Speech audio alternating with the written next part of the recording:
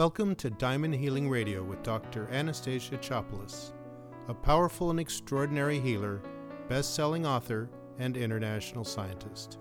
Stay tuned to learn how to be vibrant and healthy at any age. Diamond Healing Radio is hosted on the Amazing Women of Power Network, the world's leading positive programming channel.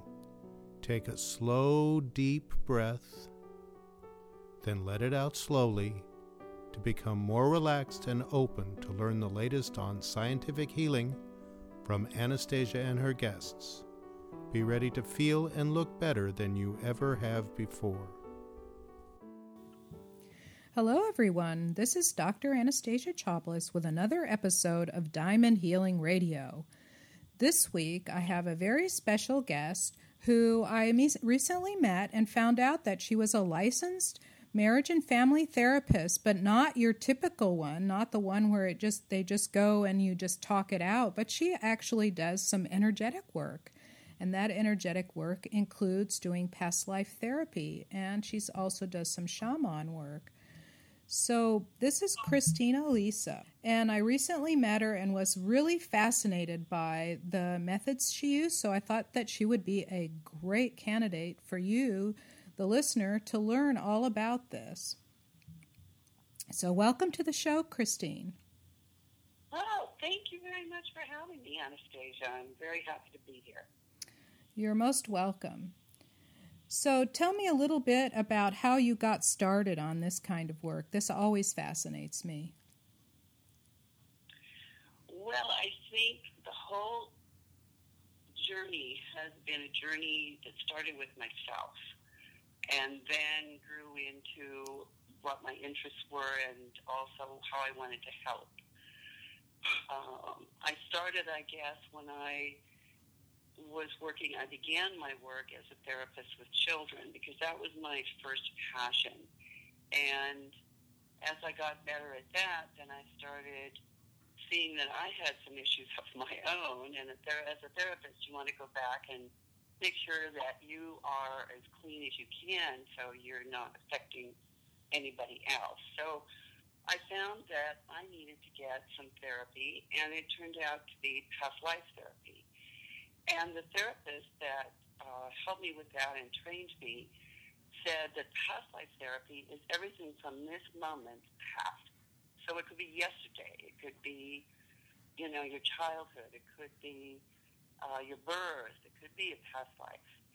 And so I did a lot of work on myself, and I ended up learning to do the process and eventually trained other therapists in that modality.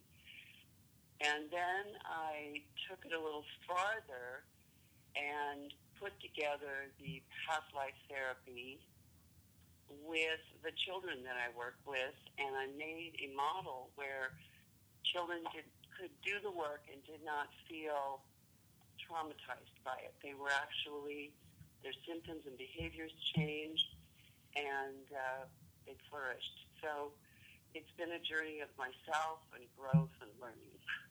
Well, I think that's the way most of us end up getting into. End up getting into this kind of energetic work. Is that we start out and we are going. There has to be a different answer than what's already out there, and start exploring.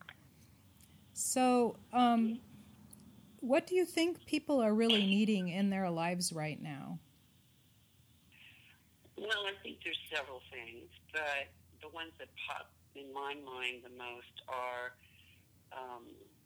they need some help in their relationships, and that doesn't always mean just their relationships with their loved ones. It could be their relationship with themselves, how good they are to each other and to themselves.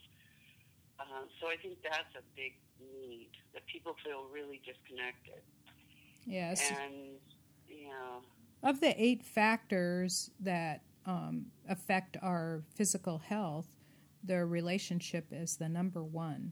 And relationship, it, of course, starts with us. If we treat ourselves well, we'll treat other people. If we accept our own faults, we accept the faults of others. Exactly. That's so true.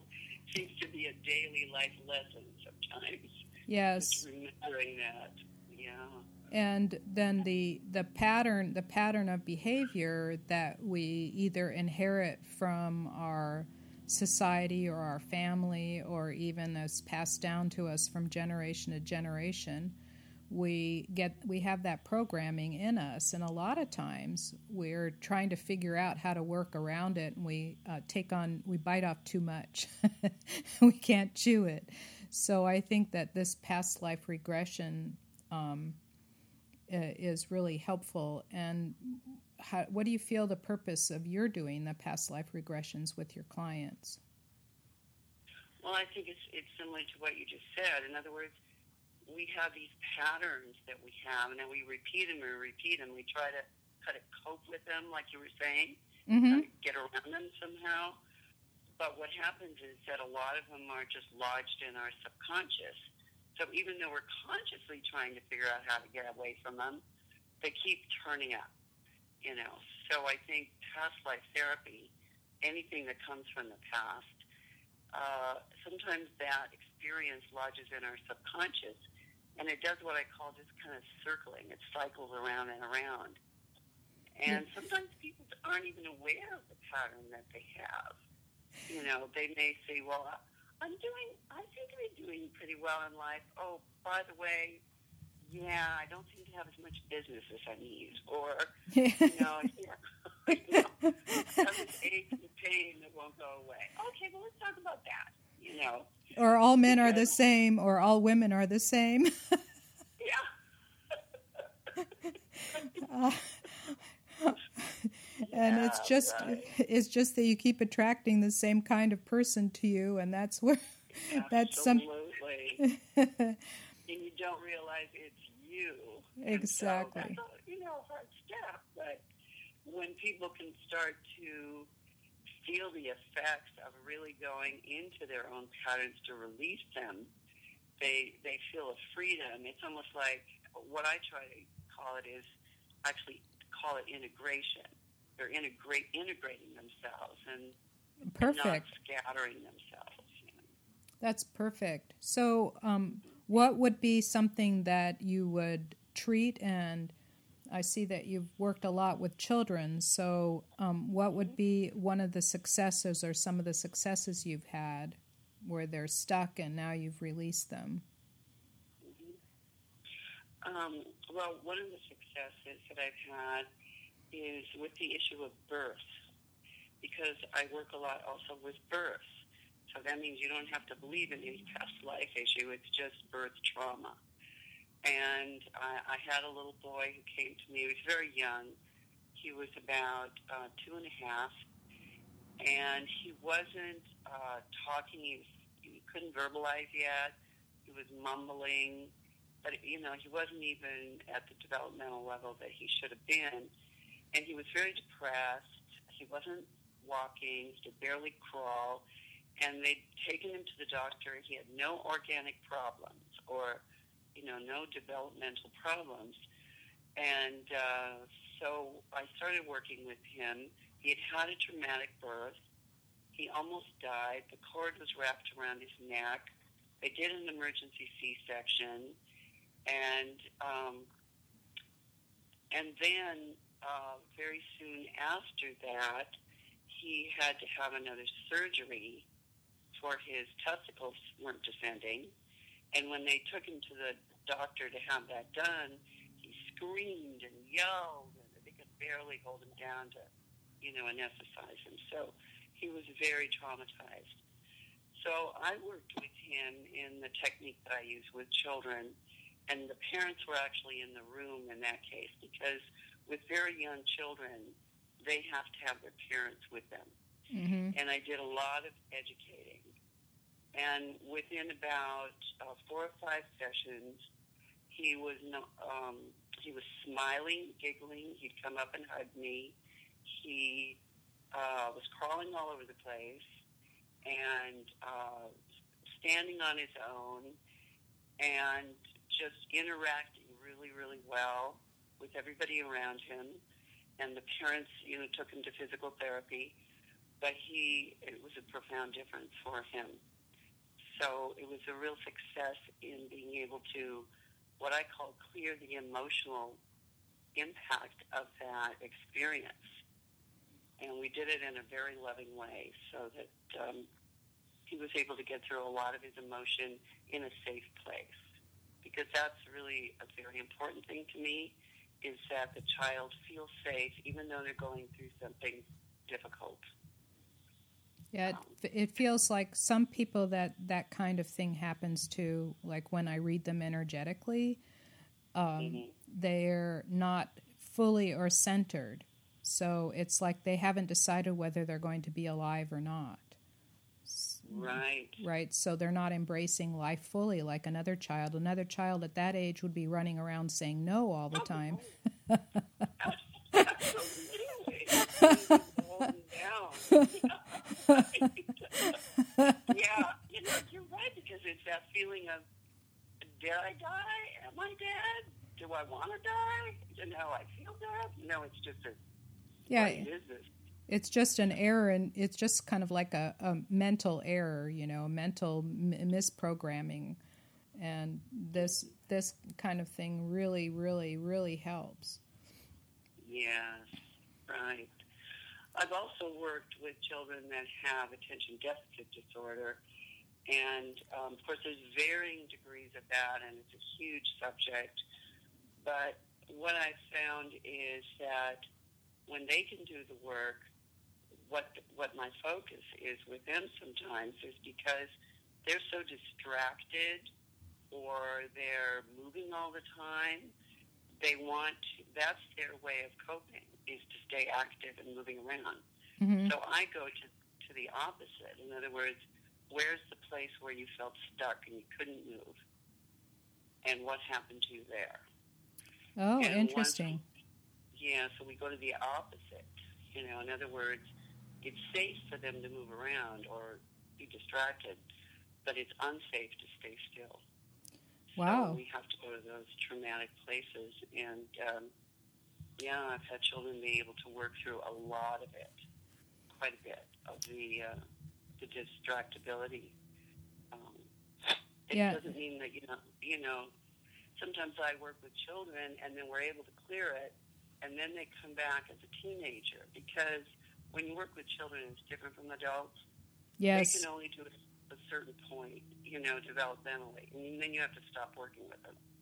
And then they can if they come back with another issue in adolescence, which happens sometimes, because they are just growing, and so something else gets stimulated, then we can work on it. So it's kind of a little different than working with an adult who can really stay with you to process most of their material. Yeah, process and integrate. Exactly. Right. Yeah. Right, exactly. Yeah, developmentally, the children just need a fighting chance, because a lot of things, like it's also dyslexia is associated with ADD. And right. I have a child that was not ADD, but did have a severe case of dyslexia. And I found out that they have balance issues. So she was falling all over the place when she was little. I wondered if she was going to make it to adulthood without bumping her head to pieces. Oh, my goodness. Yeah. And my son was the opposite. He did not have that problem, and he could stand, when he was 2, he would stand on this really narrow little ledge and just stand there like steady as a rock and my daughter would have fallen. Oh, yeah, absolutely. So I read that it was a matter of where they had their reference point in their body, and for the dyslectic it moves, and for the non-dyslectic it doesn't move. So she was always in motion, but not ADD. She would. Yeah. And so it was interesting what eventually solved it. Oh, what was that? Well, for her, I had her do movement therapy, and they would do certain shapes for the letters and make the sounds at the same time, and they do like this dance. So everything was danced out, and they then started being able to center themselves, and because that's basically what it is being the difference between being off-center and centered. And what I mean by that is we have a spirit that inhabits our body, and if the spirit is off center, which is the same with your 2.5-year-old, his energy was off center, so it wasn't fully embodied into his body. And finally, when it did, that's when he started running around and behaving like a normal little 2-year-old, saying no all the time. Right. You're going, oh no, what am I doing? I want the old kid back. but and yeah, so because my daughter is also dyslexic, and we took her to vision therapy, which incorporated similar to what you're talking about, lots of movement, lots of doing 2 or 3 things at the same time, with her eyes, with her body, with her balance. Mm-hmm. So it's corrective, which is really good to know. It's really awesome, and a lot of people think it's not, but it's not that hard to correct. It just takes some work. And she went from making like 65 spelling mistakes in a 2-page essay to making 5 in like a month. Wow. Yeah, it was profound. Awesome. Profound. Oh, that's great. I think that's really good for people to know, because they get bogged down in what the school system says is the truth. And, I think parents sometimes have to say, wait a minute, I'm going to go and do something outside of that system, because I don't want my child labeled. That's an awful thing to go through. Well, absolutely. And she graduated college with magna cum laude. And, oh my gosh! And now she has a master's degree from UCLA. And she competed with 150 other students to get in, and only 13 were admitted. And she graduated with awards and top grades. So oh my gosh, that's fabulous! This is from flunking the 10th grade. Really? Yeah. Oh, that's so inspirational. It gives me tingles. I know. Oh, So I'm like you. I'm all for helping children. So whenever anybody comes to me with a child, I'm very enthusiastic, because the amount of change you can do with a little bit of effort is really profound. It is. It's very profound. Yes. Yes, it's wonderful. So what are some tips you could give parents who are struggling with their teenagers? That's a favorite topic of mine. Oh, is it? Oh, okay. We'll compare notes here then.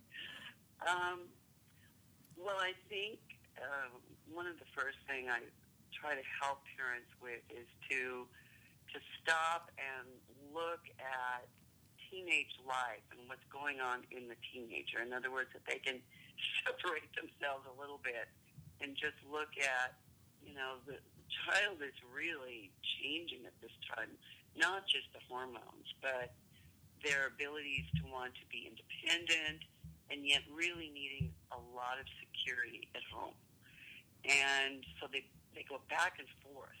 It's like watching a tennis match. They want to go crazy and they feel they're invincible, and then they need you to be there to talk about something with them. So it feels sort of crazy sometimes, but if you can kind of feel this is the intensity of what they're going through. So you're not speaking with the same child in a way that you raised. Now this one is really changing and expanding. So I try to first educate them on all the different changes that, they're going through with their brain and everything.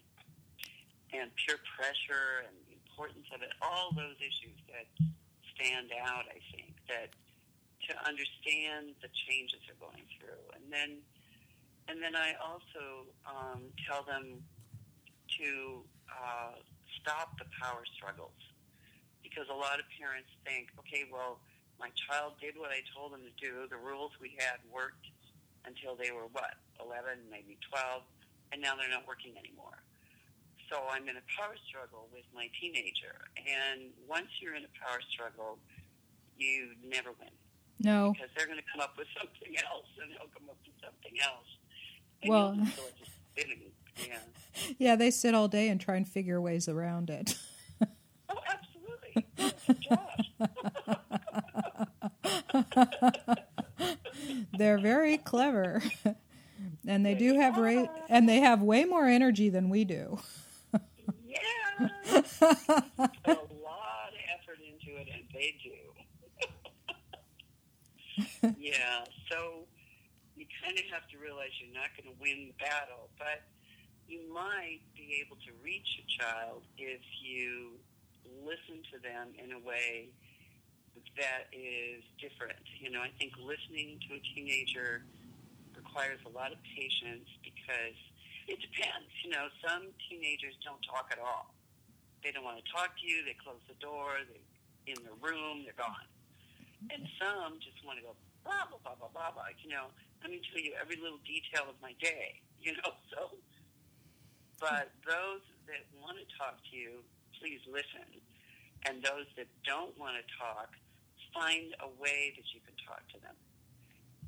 I know a lot of parents find that when they're in the car with a teenager, that's some of the best time that they have with them because there are no other distractions and they can talk about something in a fun way and that might lead to a more serious thing. And it can surprise the parents sometimes that maybe, you know, like boys a lot of times don't want to talk. Oh, but absolutely. they open up. Yeah. Boys are the struggle. Yeah. Yes, my son was like that. He used to tell me everything, and then when he turned about 14 and he started having girlfriends, I'd say, "So tell me about Susie." And he goes, "Mom, I'm not talking about my girlfriends." I said, "Alrighty then." But I think one of the things that adults do is they tend to forget what it felt like to have those raging hormones and those insecurities and worrying about every little zit that appears on their face and how they had to dress a certain way and they were always worried about how they looked to other people and that's just like all this angst they go through. Oh my gosh, it's huge. Yeah. So you say one little thing to them and they almost spit at you, Yep, and you don't even know what you did. It's like, what? No. What did I say? Right? No, it really wasn't you. It's just too much. They've just got an overload of things they're having to deal with. So, yeah. So I just say try to have some fun with them in any way you can. Get creative because they still need you, even though they keep telling you, go away. They do. And so when people transform radically, you also need to help them through that process. So tell me a little bit about that. Oh, about transforming radically. Yeah. When I work with adults in particular, well, kids too, they make a radical change. And what that is, I think in a nutshell, is they take off the layers of issues that they've been carrying around so that the real person inside is there, that's totally there. Sometimes we think that we are something else, but when you start doing very deep work, like maybe early childhood trauma or abuse or past life issues where your patterns or your phobias were overtaking you, you really are kind of living a little bit on the surface, and you sometimes aren't even aware of that, kind of like with not a real sense of groundedness. And I think when these people do the work with me, they do make a radical transformation. For instance, I worked with this couple because as a marriage family counselor, I work with couples. But the way I do it is that I have them together, but then we work individually. And each one, both the wife and the husband, did this very radical transformation in my office. And their marriage was on the skids. It was gonna die. But with both of them working on themselves and clearing out some really gunky stuff, to be, very professional, they they are now very close and getting closer every day. And so it's, if I can just briefly tell you, because it's so amazing, because the husband, he's a real macho guy, and very, very, he's got a job where he's a boss, there's a lot of people under him. And so it's difficult for him to do this work. It was. But he stuck with it because he loved his wife so much. And what we found that he had this anger issue where he would just, all of a sudden, it was like it came out of the blue. He would get angry what you thought was for no reason. Didn't even make any sense. He would be fine, and then it was like, his son said it was kind of like he flipped a switch. The light went on or the light went off. It just happened so quickly. Yeah, I call it the insanity switch.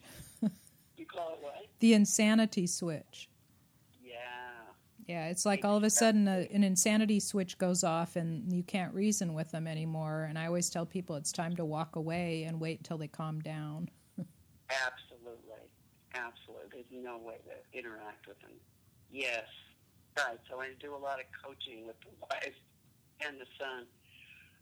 But when he did some past life regressions, he was able to find the lifetime where that switch had been created. Ah. And so when he found the switch, it was like it just clicked and was gone. So he no longer does that. Beautiful. So it's been very profound for their relationship. Yeah, really, it makes a big difference is to find the source. Yeah, the way you describe it is very similar to the way I describe what I do. Is I tell people I take everything away that's not them, and all that leaves, right? And what it leaves is their essence. Yes, that's beautiful. Right, and so their essence, and the thing that we've been afraid to do is let our own essence out for fear of, disapproval or not being liked. But I got to that point myself where I said, well, I don't like everybody, so why should everybody like me? Words of wisdom. Absolutely. And so then what I found is that when I found my voice and I was brave to voice my own opinion, people liked it better because they like decisive people. They don't like somebody going, well, I don't know. I could go anywhere. Well, yeah, Chinese. That sounds good. Say, no, I prefer Vietnamese food today, not Chinese. Let's go do something else, And then they go, oh, yeah, that sounds like fun. Let's go do that. And then everybody was happy. Isn't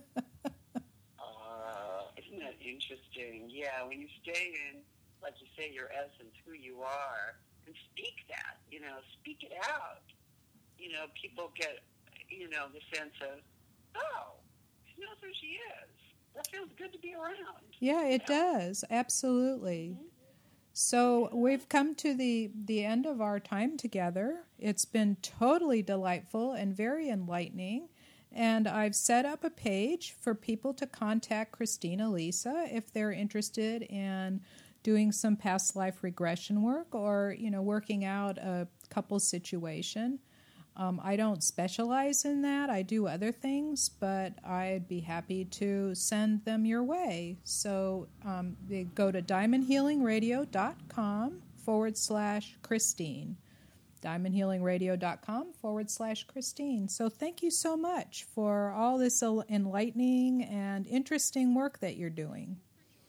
Oh, well, thank you for having me, Anastasia. It was delightful talking to you today. Thank you so much. You're welcome.